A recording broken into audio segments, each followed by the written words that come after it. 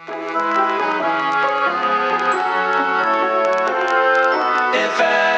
anyone's out there, blink twice and keep listening. Blink twice and keep listening. Hi, Teamsters. I'm Carrie Ann. And I'm Allison, and this is Podcast Without an Audience. We're two friends, pick two topics, and find intersections. Or not. And I was thinking about intersections, actually, because we are featuring a podcast called Human Seeking Human, which you've heard their advertisement for their podcast on ours. Once or twice now. Once or twice or three times, I think, at this point. We're doing it for a month, but they feature personal ads throughout time. So you How see, isn't cool. that just such a fucking cool concept? How do I get on their radar? How do Right? they promote my personal ad? That's a good point. We should get it. They're with, okay, so Carrie Ann is looking for, no, but I was thinking about their podcast is all about connection also, just like ours, but in such a different way. And I've just really loved being able to work with them the past couple weeks.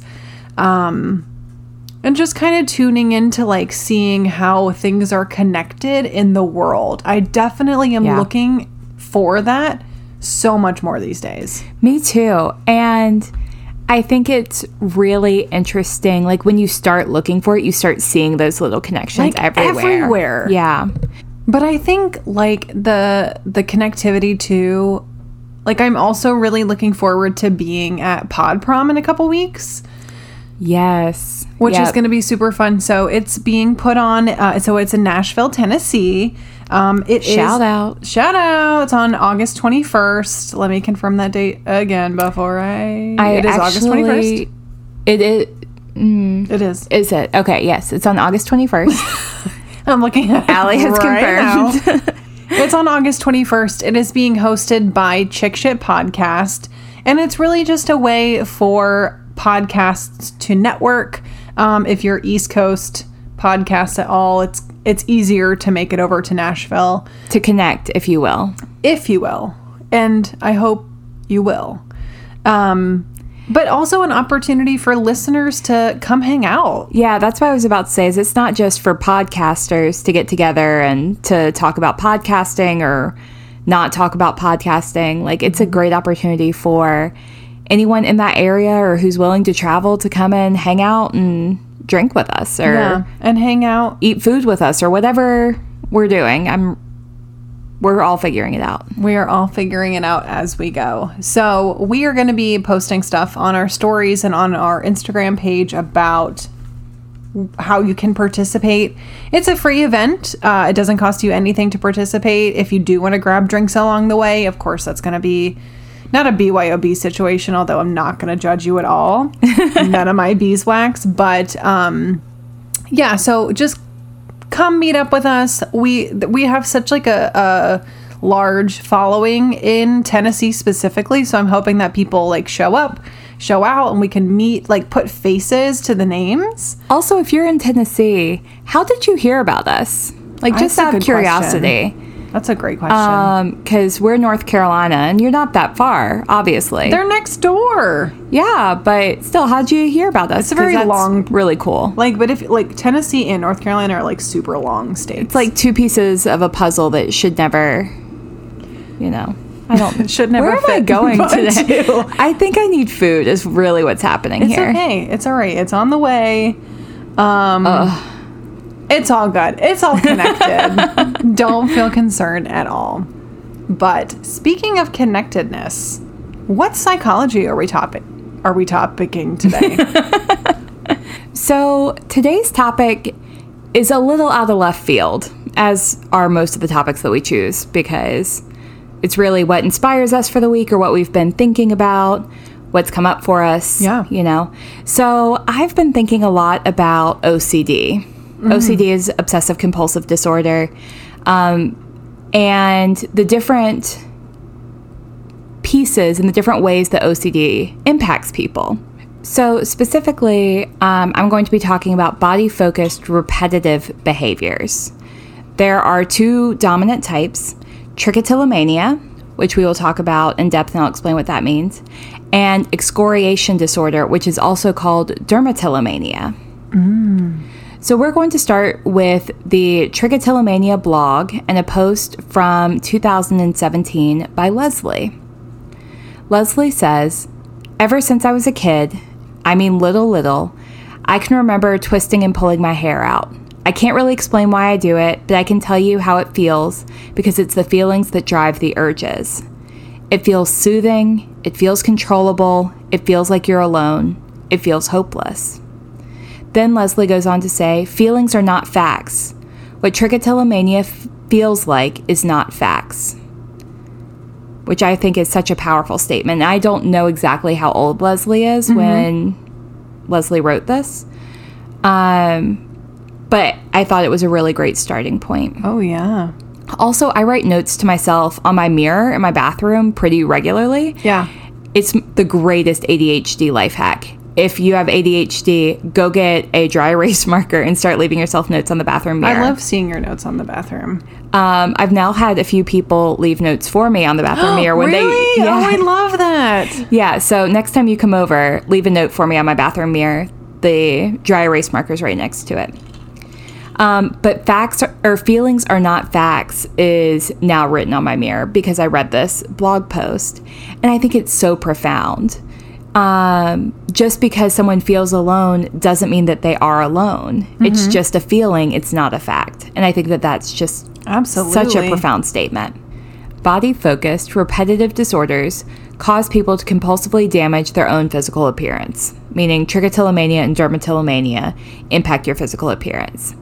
These used to be considered impulse control disorders, but are now most frequently associated with obsessive compulsive disorders. Individuals develop trichotillomania for a number of reasons. In some cases, it's believed that people may have a predisposition based on biology, according to twin studies. So they looked at sets of twins to see if one had it, would the other one have it? Right. And the answer was more frequently than not, yes. Yeah. It can also be associated with a variety of conditions, including depression, anxiety, OCD, and even ADHD. But OCD seems to be the most common one. You might have other like co-occurring disorders or comorbidities, but OCD is definitely a major component here. Obsessive compulsive disorders are chronic, long-lasting disorders in which a person has uncontrollable, unwanted, intrusive, and recurring thoughts, urges, or images, which are their obsessions, that result in repetitive behaviors. So the thoughts are the obsessions and the behaviors are the compulsions. Right. For body-focused repetitive disorders, it's less about the thoughts and more a response to feeling stressed, anxious, or even bored. So you may not constantly be sitting there like, oh, I need to pull out my hair now. That would be a very specific thought. But if you're feeling anxious or stressed, you might be pulling your hair out. Right. Does that make sense? Well, and I think everybody has like a self-soothing behavior.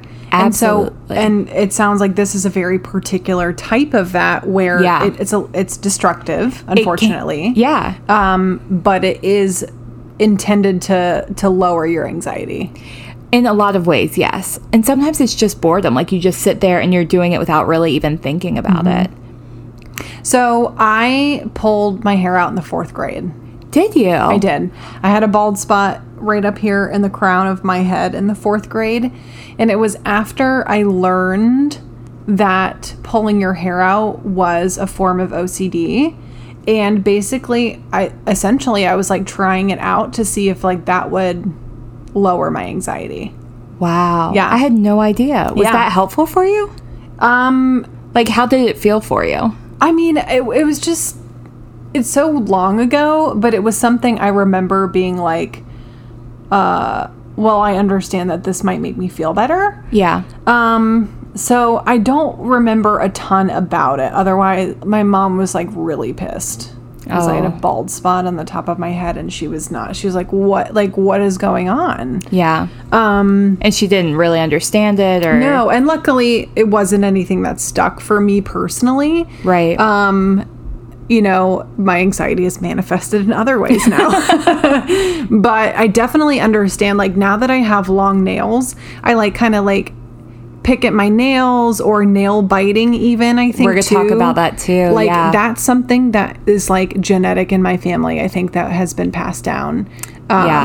But I really, really feel for people who have, consistently pull their hair out, because there's so many things connected to hair, especially for women and beauty. And like, I can just imagine how much of a cycle that is.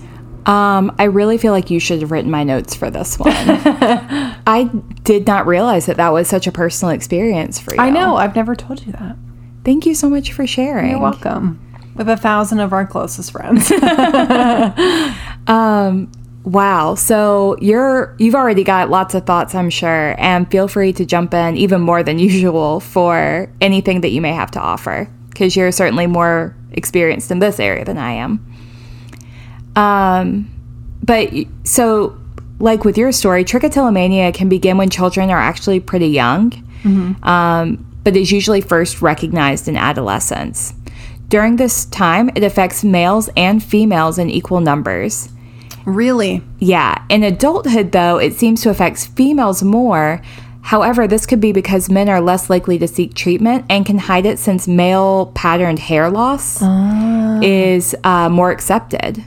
Well, I've noticed I've had long and short hair in my adult life, and when you have longer hair, you mess with it more. Right. Because it's more accessible. It's closer to where your hands are, essentially.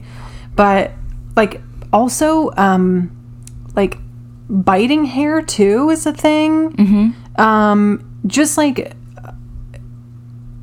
just an anxiety thing, too. Yeah. And we're actually going to talk a little bit about biting hair, too. So I'm here to ruin all of your notes. What I think is really interesting is your comment about hair being longer and therefore maybe more accessible for someone who's looking to pull out their hair. Because while it is most often associated with the scalp, some people also pull out their eyelashes, eyebrows, beard, and even in rare cases, they may pull hair from their arms, armpits, trunk, and even pubic areas. So while, yes, I think that especially if you're like bored pulling at your hair, then having longer hair might be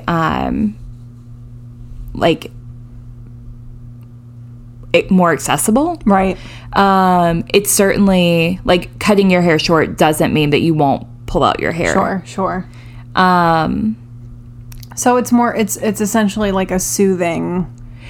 It can be. It can be a soothing thing. But it's also not just like playing with your hair and your hair falling out when you're driving or like mindlessly doing something. It's very, very different. It's very intentional. Exactly. And that's the piece about this, is it's compulsive. So it could be like you're looking for a hair that's kind of a specific texture, like if you're graying or you have different textures within your hair or your eyebrows or whatever, you might pull out specific pieces that either to you or even objectively feel different than other hairs. It might be like getting the root out is really satisfying for you. Some people really look to get that deep root out. That's the thing, is even eating the follicle is like a very particular part. Yeah. Like that. Yeah. People will often pull single strands out at a time until they get one that they feel like really satisfies that urge. And you're right. Sometimes once the hair is pulled out, individuals may chew, swallow, or otherwise just like play with that piece of hair. Specifically the follicle, but really any part of the hair. As part of which is not like good for digestion, and it can actually impact you. Yeah, it definitely can. Yeah. As part of OCD, individuals may twist their hair or have other ritualistic behaviors, including like counting your hair, ordering your hair by the pieces that you've pulled out. Oh, wow. Or even just playing with the root. There's typically a type of relief or gratification from this ritual, but it's short-lived, and then you very quickly start to feel shame or frustration. Right. So it's like this immediate, you feel good, you've got like that hit of some happy chemicals because you've gotten this thing, and you're now manipulating it or chewing on it or whatever. And then very quickly your brain is like, wait a second. We know we're not actually supposed to be doing this, or this doesn't actually feel as satisfying as we'd hoped. And obviously this is all being done like very privately, Yeah. because if you're pulling out your hair and organizing it, you need a proper space to do that. Right. So There's a lot of shame associated I was going to with say it. that if you're doing things in private, automatically you're going to feel shame Yeah. for it. Yeah. Especially when it's to manage stress and anxiety specifically, you're already feeling like Overwhelmed. and peaked Yeah. as far as energy goes. So Yeah. That's a really great point. yikes. Yeah. Yeah. So I was specifically looking for people who have experienced trichotillomania or dermatillomania for this episode. So I have a couple of quotes like sprinkled throughout here. This one is by Samantha Conway, who says, I started pulling my hair out when I was around 12 years old, but at the time I didn't realize it was happening. I would pull my hair absent-mindedly when I was laying in bed and thinking about other things. When it started, there was no intention behind it. The best way I can explain trich for me is that it's like an itch. I feel a physical sensation that's uncomfortable and I just want it to stop. Something in my head tells me that there is one hair that's bothering me, and if I find it and pull it out, I'll feel better.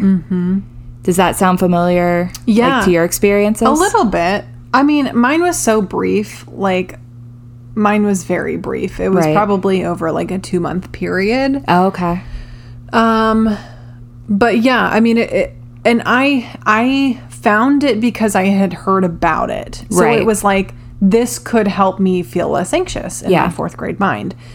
All right. Similarly, dermatillomania is the repeated picking at one's own skin, which results in skin lesions and causes significant disruption in one's life. So that's kind of the key here, is that they both impact your life in a significant way. So, like, if you are picking at a bump or something on your face and it's just one and you stop afterwards, it doesn't significantly impact your life. Right. So kind of like if you're mindlessly twiddling your hair and pieces fall out, that's not trichotillomania. Right. Individuals with dermatillomania may pick at healthy skin, minor irregularities like pimples or calluses, or even pick at lesions and scabs. Or like eczema, I would imagine too could create some type of Yeah. incident, right? What I find really interesting about this one is that more often than not, it's healthy skin that people are picking at and then breaking the skin and creating it, lesions right. or scabs. It's common for people to spend up to several hours a day picking. Other symptoms may include rubbing the skin, scratching, repetitive touching, or digging into the skin, squeezing the skin repetitively, etc.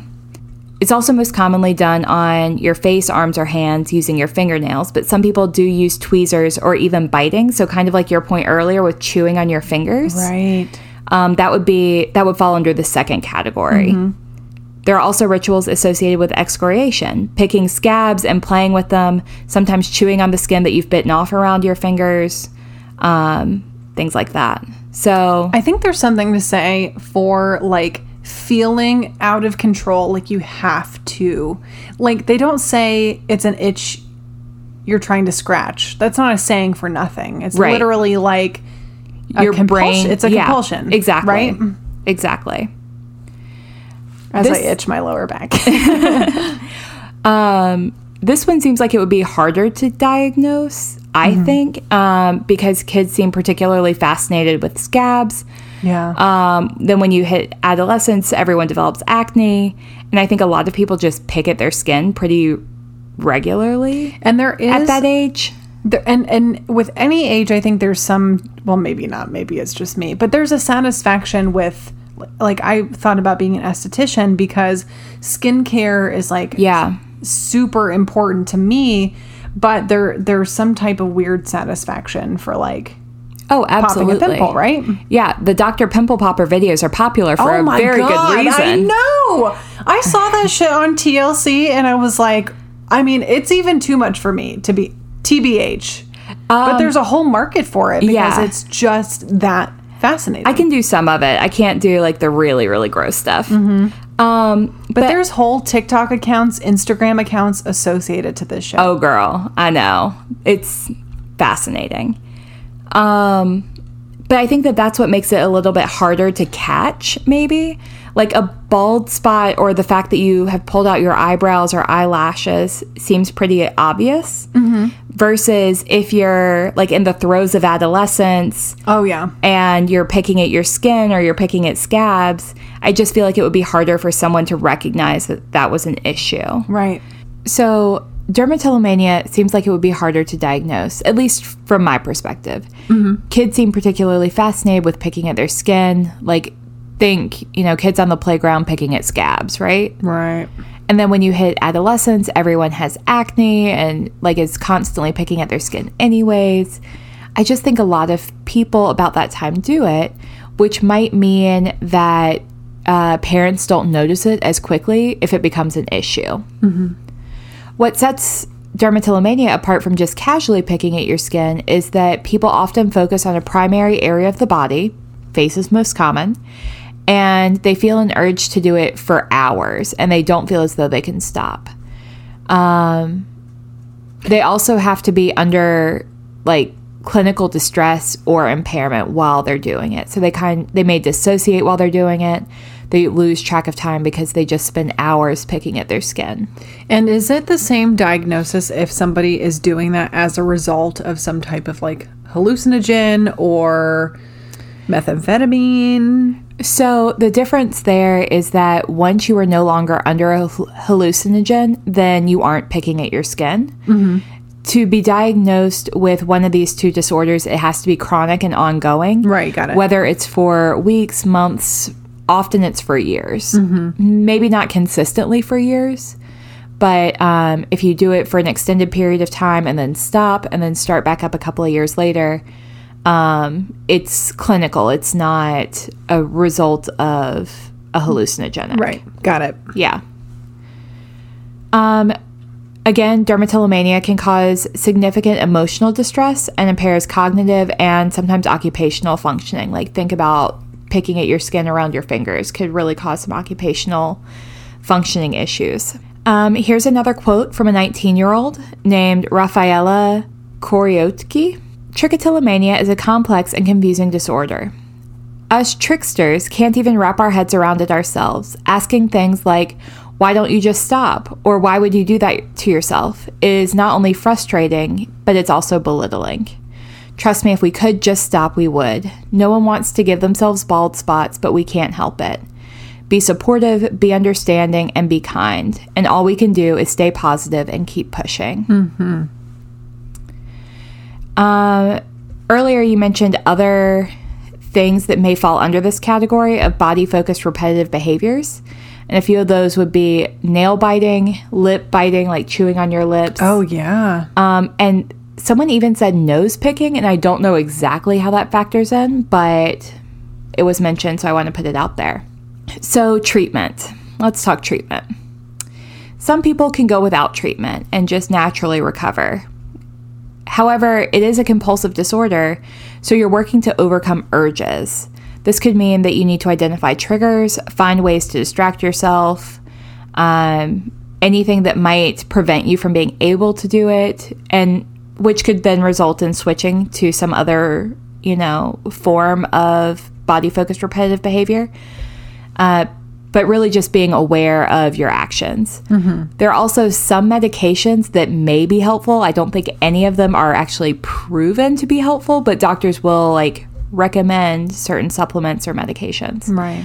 Most helpfully is cognitive behavior therapy or habit reversal therapy. Additionally, decoupling therapy or decoupling practices, which basically replace the behavior when you experience something that triggers a compulsion. So if you know that when you're anxious, then you start pulling out your hair, recognize when you're anxious and do something else instead. Right. These have all been proven to be especially beneficial. Cognitive behavior therapy is one of the things that we talk about frequently in working with adolescents, because it really does work to rewire the ways that you're thinking, which then impacts your behaviors. So back to a lot of the things that you really mentioned early on that I find to be especially interesting is ideas of shame around trichotillomania, but also beauty standards. Like the level that we aspire to when we're young is so unrealistic, and it just perpetuates a lot of these shame spirals. So as I was reading blog posts and interviews with people who have been diagnosed with this, so many discussed shame around pulling their hair out, and several of them really talked about the attachment they have to their hair. Like, they're not pulling it out because they don't like their hair. That has nothing to do with it. Right. In fact, most of them really loved their hair, and they felt good about it when it was long, but once you start pulling it out, you feel a lot of, shame about the way that it looks. So I don't want to say that if we're, more accepting of differences, that would make it easier for people. But because these issues are deeply personal, it's about your brain, it's not just about society's standards. However, the lack of understanding and visibility in mainstream society does make it difficult to seek help. So if we're looking for those mirrors in society where we can see ourselves and we can see our own issues and recognize that it's an issue that other people are experiencing too, then maybe young people can seek help earlier and realize that this is not a thing that they're alone in experiencing. There are very few movies with characters who have trich, and none of them were familiar to me. What are they? Okay, so the one that was, I think, the most common was Young Adult, which came out in 2011 and features Charlize Theron. I have never heard of that I know of. I read that she has trichotillomania, but they never really call it that. It's not a primary part of the movie. Right. A few of the others are Dirty Filthy Love, Starry Eyes, Creep 2, Trickster, Unfriend, and My Own Country. Again, none of these... I don't love the way that one sounds. None of these, I think, explicitly state what it is. They just have, hints. And scenes. Right. Just But again, I've never seen any of them because none of them were were on my radar at the time that they came out. Right. I just think how many people experience the isolation and loneliness, not only because they don't feel confident, but also they don't know how to communicate, or even that there are other people out there who experience this. There's also a lack of understanding about OCD in general. Most people think of the repetitive nature of someone like Monk on TV, who was super popular, but that's not all OCD. That's not how OCD actually presents. The two disorders we discussed today really do lean towards the more compulsive side of OCD. However, as one article I read pointed out, the compulsive aspect of OCD is more observable, and therefore it's easier for people to empathize with and understand. The obsessive thoughts that are also part of OCD may go unnoticed and undiagnosed and without treatments for long periods of time. So if these are things that you're experiencing, reach out to a mental health professional. There are also online services now to connect you, even if you're unable to find a mental health professional in your area, because OCD and body-focused repetitive behaviors are treatable. Any last thoughts? Wow, fascinating. And I think also people, I hadn't even thought about that for years. So I think as we discuss, these psychology topics, I think we'll all be kind of connecting to things that maybe we'd even buried and forgotten about. Right. And 2 months of your life when you were young, fourth grade. Yeah. That's such a short time, but obviously it left a huge impact on you. To still remember it and to even remember the ways that your family or society around you may have responded. Yeah. Clearly there was some kind of long-lasting impact there. Very interesting. Thank you. Do you want to take a quick break and then we'll switch to your topic? Yes, let's take a break. We'll be right back. Hi, I'm Zandy. And I'm Liz. We're the hosts of Human Seeking Human, a podcast where we read the most entertaining personal ads, articles, and obituaries from old newspapers. Each week, we find each other's dream dates, read wild misconnections, and take a look at the most offbeat articles and ads from newspapers as far back as 150 years ago. We discuss everything from Hawaiian volcano murders to how personal ads played a big role in queer love life. So check out Human Seeking Human on Spotify, Apple Podcasts, or wherever you get your podcasts. And you can follow us at Human Seeking Pod on Instagram and Twitter, where we post some of our favorite newspaper clippings and weird ads. Hope you like what you hear, and we look forward to talking to you soon. Until then. And we're back. Okay, so get ready for a wild ride. More wild than body-focused repetitive behaviors. A little, yeah, I would say yes. I would say yes. I am going to be talking about the Hicks babies. The Hicks babies. Dun dun. Here we go. I don't know how Here's to a transition that. Here's a transition that I am inserting. So, child laundering, black alley adoptions, black market babies, and Girl. illegal adoptions are all terms for what we are going to be discussing today. Well, that's what you should have started off with. So all of these are a scheme whereby children are adopted by parents who may or may not know, like, the origins of the child or the circumstances that the child is now being placed into adoption. Basically, they might not necessarily know where the baby's coming from. Girl, I have read several books about this. Most recently, I think the one was Before We Were Yours. It's so good. And it's based on a true story. Where does that take place? The Tennessee Children's Home? Yeah, Memphis, Tennessee in 1939. 1939. That's not what we're talking about. Okay. But, well, that's a little bit before the time period we will be discussing. Okay, but it's interesting because this has been going on, and it's actually really the origin of foster care is in predominantly white families wanting to adopt children or not being able to have children and wanting to adopt. And that's basically how our foster and adoptive systems were set up. So they really weren't ever designed for foster kids, which is why they continue to negatively impact foster kids. Right. So I might be a nerd with this topic. Oh, no. I mean, you are the adoption expert here. I mean, I'm going to try. Yeah. There will be a quiz. So these children are being acquired illegally or fraudulently.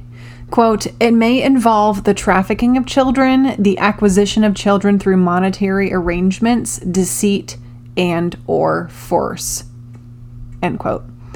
It also means that adoptive parents are often not properly screened. And it also can be negatively affecting potential adoptive parents because those parents can be discriminated against for various reasons. And it prevents a lot of proper vetting and documentation. So, not the proper way to adopt through, the wrong channels. Right. The intention of, quote, black market adoption is obviously monetary in the particular stance that I'm going to be covering.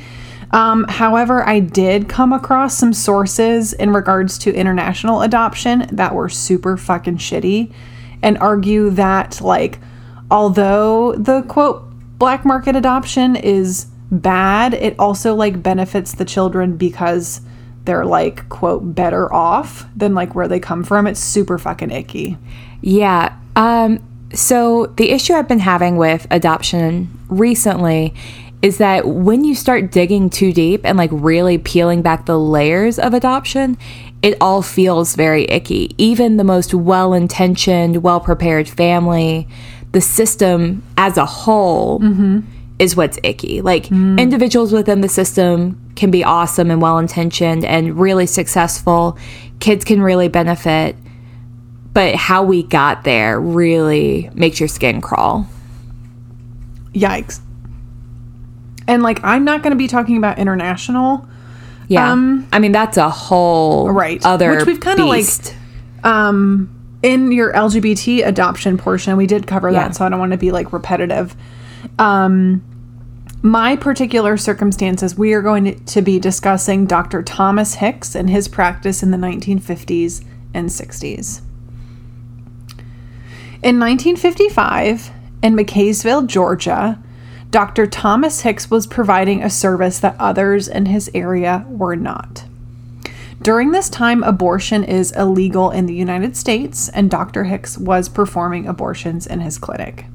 Quote, the poverty here in the Cooper Basin of the southeast Tennessee and far north Georgia, which includes the town of McKaysville, often meant that pregnant women couldn't ask a relative or friend to help raise their children. The extra mouths to feed were simply too expensive. So there's a lot of articles that exist talking about like whether people liked or disliked Dr. Thomas Hicks. 50% of the articles you'll find are in favor of him, 50% are not. Right. So that's going to be something we'll come back to in the end. And I think I know how you're going to be swaying, but I already have a few opinions. So I was recently in a training about adoption, speaking of like being unable to feed children or being unable to care for them. And in one study, it was proven, I'm really, really hoping I get this percentage right, but for every $1 that was increased in the minimum wage in this area, the number of Child Protective Service reports, so people potentially entering foster care, went down by something crazy like 20%. oh wow. For $1 Right. increase in hourly minimum wage. Yeah.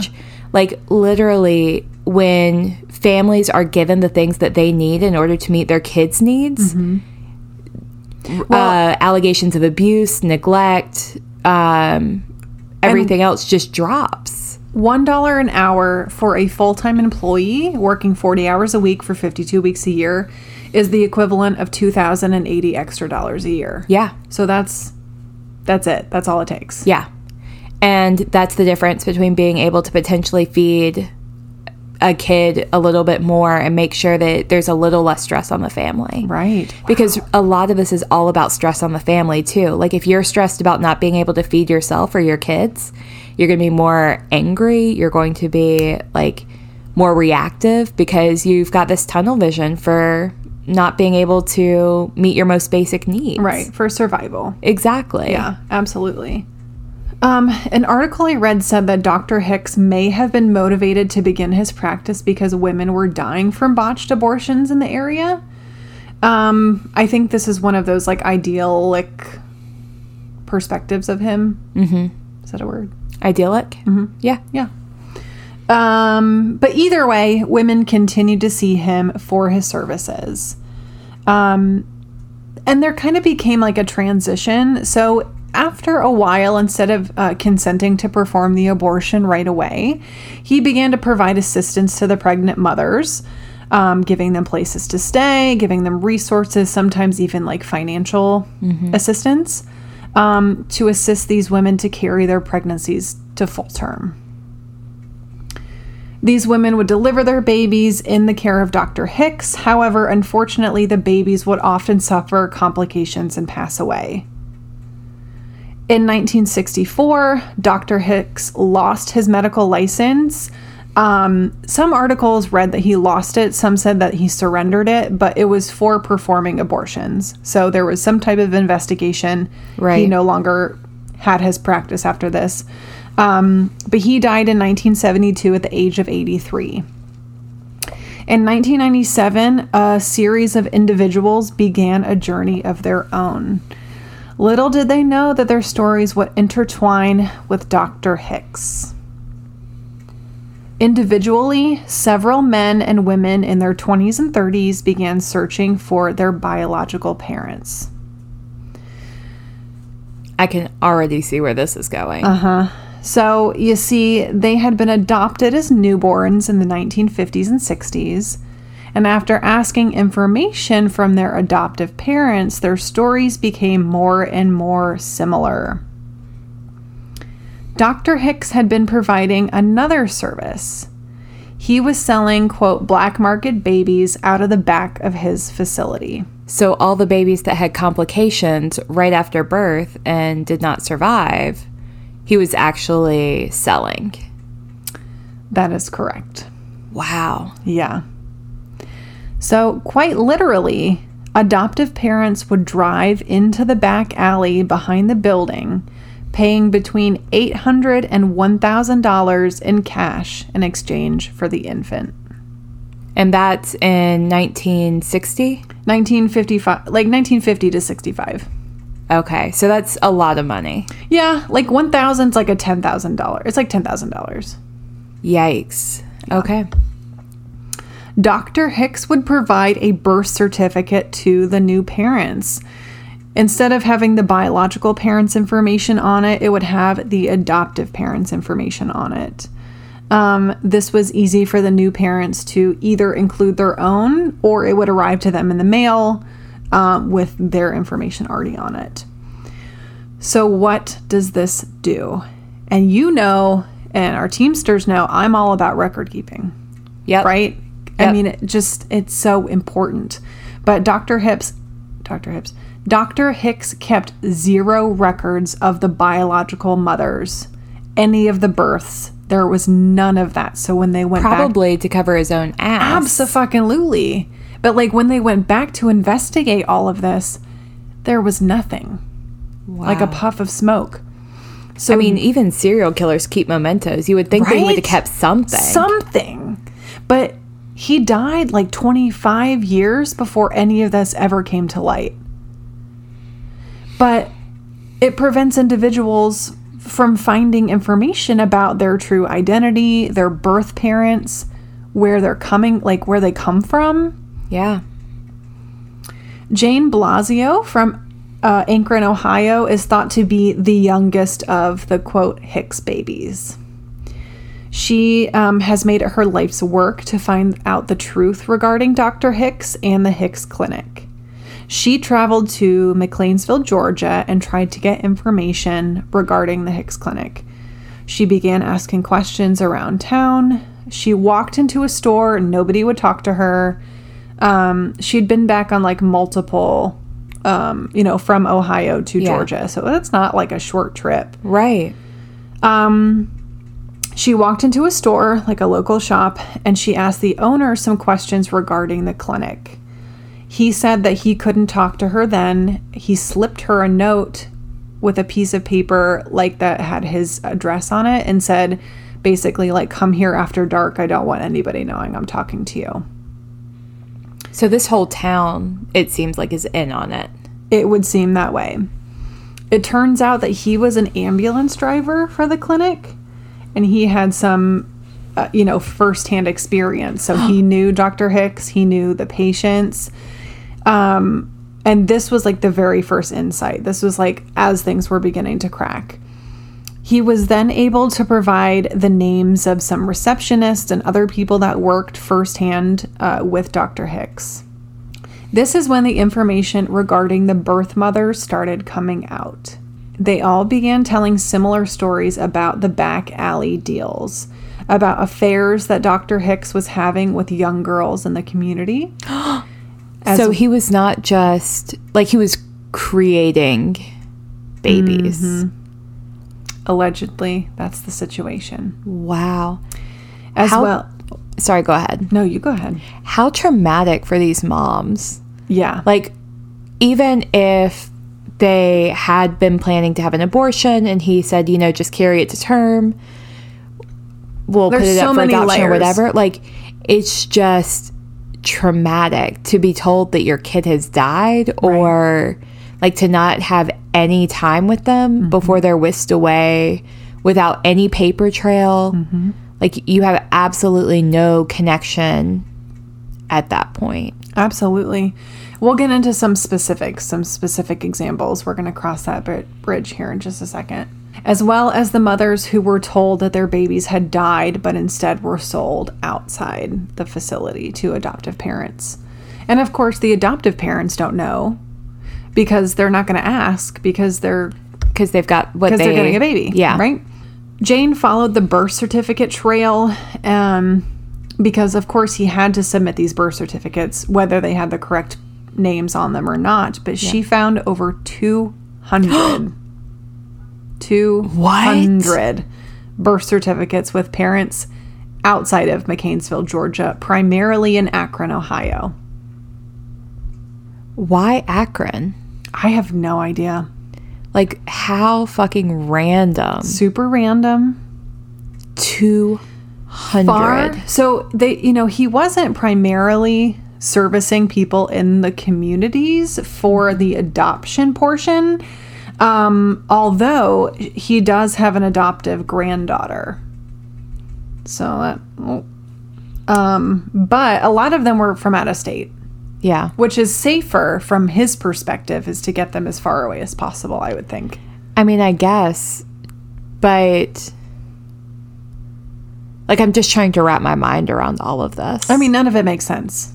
No. None of it makes sense. Well, but I also understand the logic that goes into it, and like the amount of privilege you have to have as a human to feel like you can do this to people without their consent.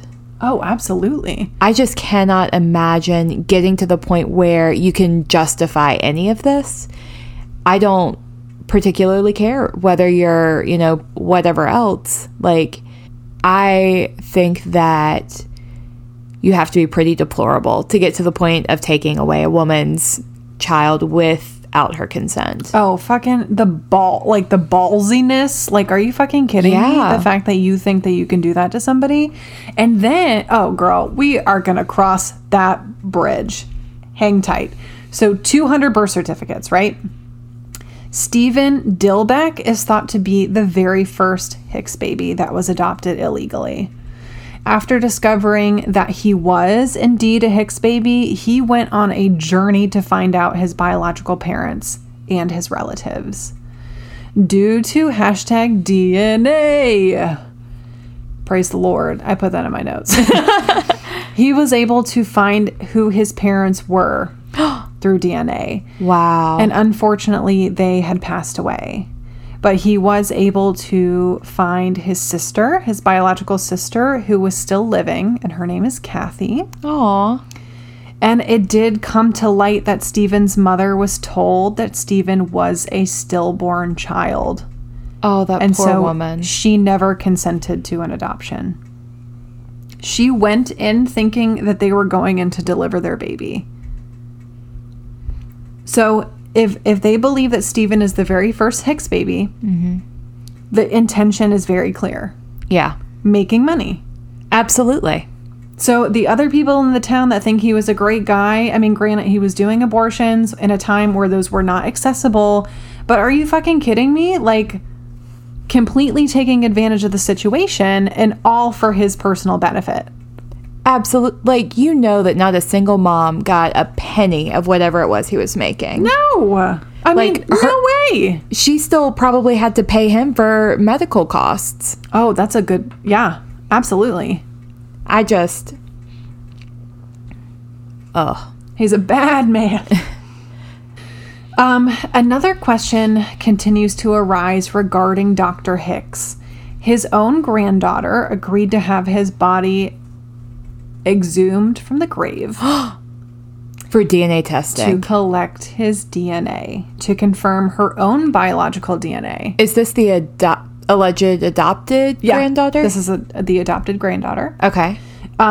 Because she wanted to know whether she was actually biologically Related to him. She had a striking similarity to her own adopted father. So, she wasn't quite sure. I mean, she didn't quite know the story. I mean, having a grandfather with such a reputation. Yeah. So she got his fucking body dug up out the ground. And that's not an easy process No. at all. No, You courts have really to- don't like to do that. They do not like to do that. But there was also a mausoleum that was his, that they had to essentially break into, hoping that perhaps he had kept some of his documentation or any type of like related documents to the clinic, or her, or any information they were looking for. However, upon opening the mausoleum, they saw it was completely empty. That's spooky. Super spooky. Also a waste. I mean, I'm not going to tell you what to do, but like, If you're gonna have a mausoleum, at Right. least put some shit in it. just like decorate. I don't know.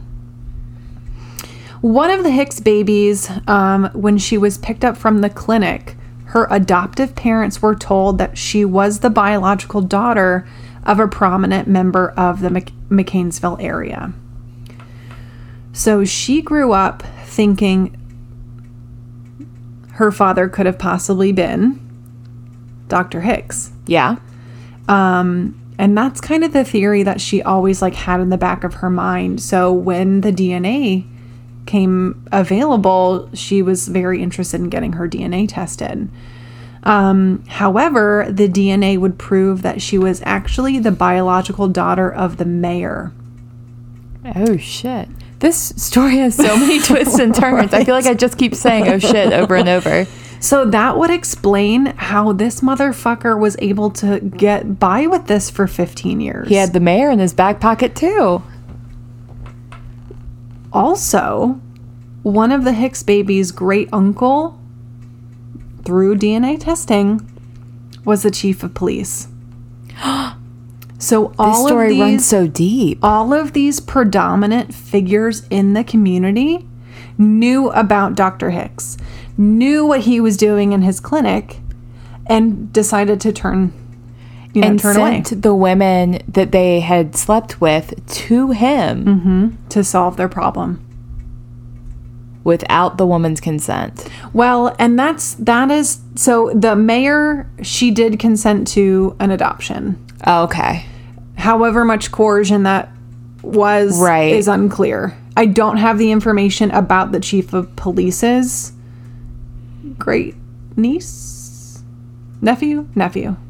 That I'm not sure about. So there was a combination of people who were consenting and who were not consenting to these adoptions. Right. So, but regardless, it's not great. Don't like it. Don't like it.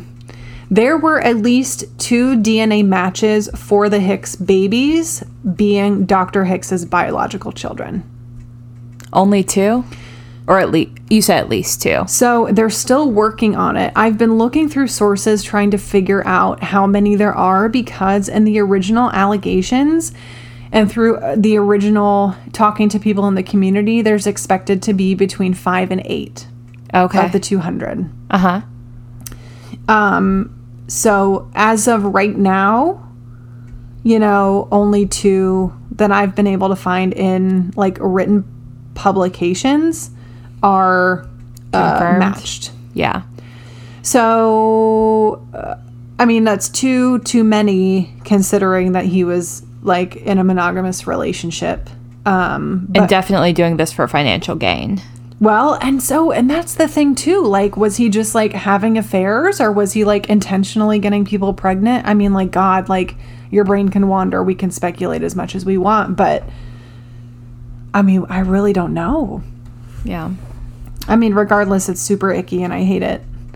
But like I said in the beginning, people are still like very much, he was a good man. I mean, he may have done... I mean, he may have been nice to you, but that doesn't make him a nice man. And he may have made abortions accessible in a time when they were not accessible. Like, he may have done fine things, but that doesn't make him a good man. No, In fact, I'm going to say that selling babies on the black market is the opposite of being a good man. Right. I'm going to have to agree with you. I'm going to have to agree with you. Dr. Hicks's son-in-law had interned with Dr. Hicks and had began his own practice in Chattanooga, Tennessee. One of the Hicks babies has been linked to Chattanooga, Tennessee, and Dr. Hicks. She was born in Tennessee, adopted in Tennessee. Her birth parents are from Tennessee. However, her birth certificate links back to the Hicks Clinic, which means there is a possibility that the black market babies span way beyond Georgia and perhaps across state lines into Tennessee. We haven't even dug into the new clinic. This could be happening in so many other places. We don't know. How many other children are running out of time searching for their biological parents? Because these guys are, they're getting older. Yeah. And that is the story of Dr. Hicks and the Hicks babies. Just processing all of that. I know that DNA testing, especially through sites like Ancestry DNA and 23andMe, have become increasingly popular for adoptees and children in foster care in recent years, which is fantastic. I think one of the things that has been interesting for me to observe from the outside is the emotional impact that can have on the youth or the people who are figuring out that there may be more to their adoption story than they otherwise believed. And I think that there's a lot of, we hope for the best, right? You hope that you're able to be reunified with your birth family and get all of your questions answered. And in cases like this, what a tragic origin story. And misjustice and exploiting women and authority and so many layers. So many layers. And knowing that you might be a part of this in some ways, maybe you'll feel solidarity with the other people who have also gone through this, but also what anger you could potentially feel for your birth parents or, towards the person, towards Dr. Hicks. Or your adoptive parents, I think. Yeah. Well, and a lot of these, and to answer your first point, there is a huge community surrounding the Hicks babies.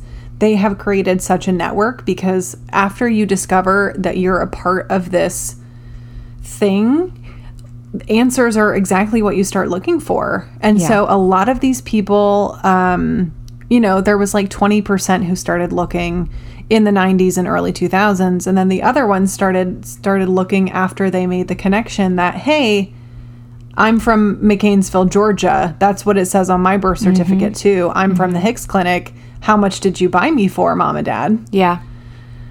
But people have found their siblings through this. There are people who, they've been able to find some of their biological parents. Right. And a lot of that is through the DNA testing that we have access to today. And I'm sure Dr. Hicks back in the 1950s and 60s, that was, of course, never going to be on his radar. Yeah, there's no way he could have predicted that. That they would be able to trace it back to him. Yeah. Yikes. There's so much to unpack with the ways that our foster and adoptive systems work. And who they advantage and who they disadvantage. And that's such a long conversation. That I think we're going to have to really, focusing on Dr. Hicks is huge, but it also feels a little bit more manageable than thinking about the entire system. Because at least right now we're able to find some of those answers, and I hope find some relief for the children and families who were impacted by this. And we'll see what happens with the Tennessee clinic. I think that's going to be another big piece. Yeah, so we will send updates as well. So as far as intersection this week, I think, it kind of goes down, it comes back to the feeling of isolation. Now tell me more about that.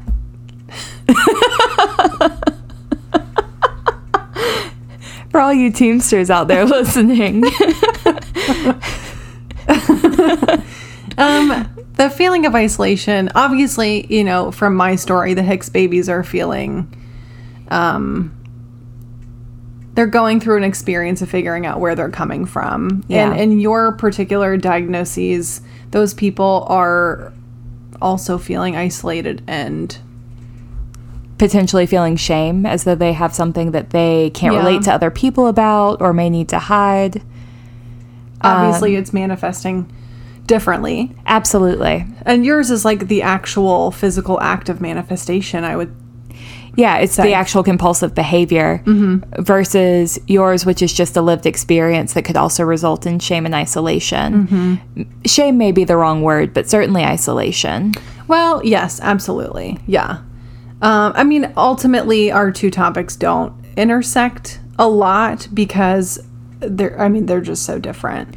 Well, one thing that we kind of touched on at the very end of mine that I think could also be beneficial in yours is we talked a little bit about seeing mirrors of ourselves in society, like seeing people who are going through something either in media or in popular culture in some way, like with trichotillomania or any body-focused repetitive behavior.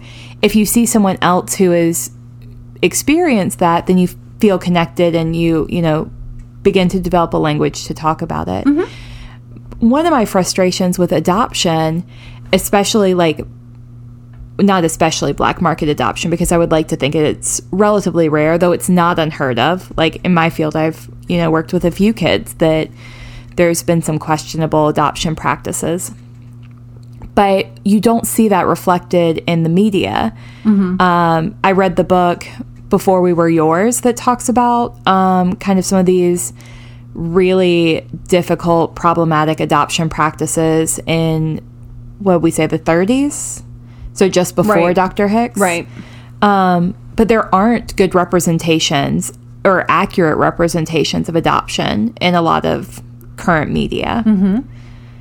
And I think that could really benefit adoptees who might be struggling with figuring out who their bio family is and what that experience might be like. Because if you don't have anything to compare it to, it's hard to know what to expect. Right. Oh, absolutely. And that if there's 200 kids through this particular clinic alone from such a short period of time, I think that, it's obviously a bigger issue than we would have ever initially imagined. So why aren't we talking about it more? Absolutely. I can't believe I hadn't heard of this until you mentioned it. Yeah. In fact, I feel like I need to go and do some research immediately. Yeah. It's a wild ride. And I know that the Hicks babies are, like you said, using this opportunity to communicate with each other, to find out what each of them know, to learn more about their own individual stories. Absolutely. And hopefully there's as much of a community for my story as there is for yours, for people to, find that community and absolutely progress forward. So yeah, I think that's it for this week. I think the thing I enjoy the most about our intersections is we just kind of start talking and hope we end up somewhere. That's exactly and we normally do. Did we do it? And sometimes when we're done, I'm like, wait, what did I just say? Oh, man. I think we got somewhere this week. Yeah. You always sound so smart when you talk. So I'm like, yeah. What she said. Thank you guys so much for listening. If you support us, go to patreon.com. Let us know. Leave us a review on Apple Podcasts. We are on social media at Pod Without an Odd. We love to hear from you guys, so definitely, send us an email at podwithoutanod@gmail.com. And we just appreciate each and every one of you. So much. Soup dupes. If you support us, blink twice. And if you're out there, keep listening. Thank you for listening to Podcast Without an Audience. Find us on social media at Pod Without an Odd. You can find us on Instagram or Facebook. Or find us on the web at podcastwithoutanaudience.com. Shoot us an email at podwithoutanod@gmail.com. Our cover art is created by an actual angel, Ashley Acevedo. Our music is by Zach Smith and Ted Oliver. Editing by Jacob Beeson. We hope you enjoyed today's episode and all of our nerdy content. Please consider leaving us a 5-star review on Apple Podcasts or wherever you listen to us today. Oh, and check out our Patreon for exclusive content and our pasta recipe. Again, thanks, and keep listening.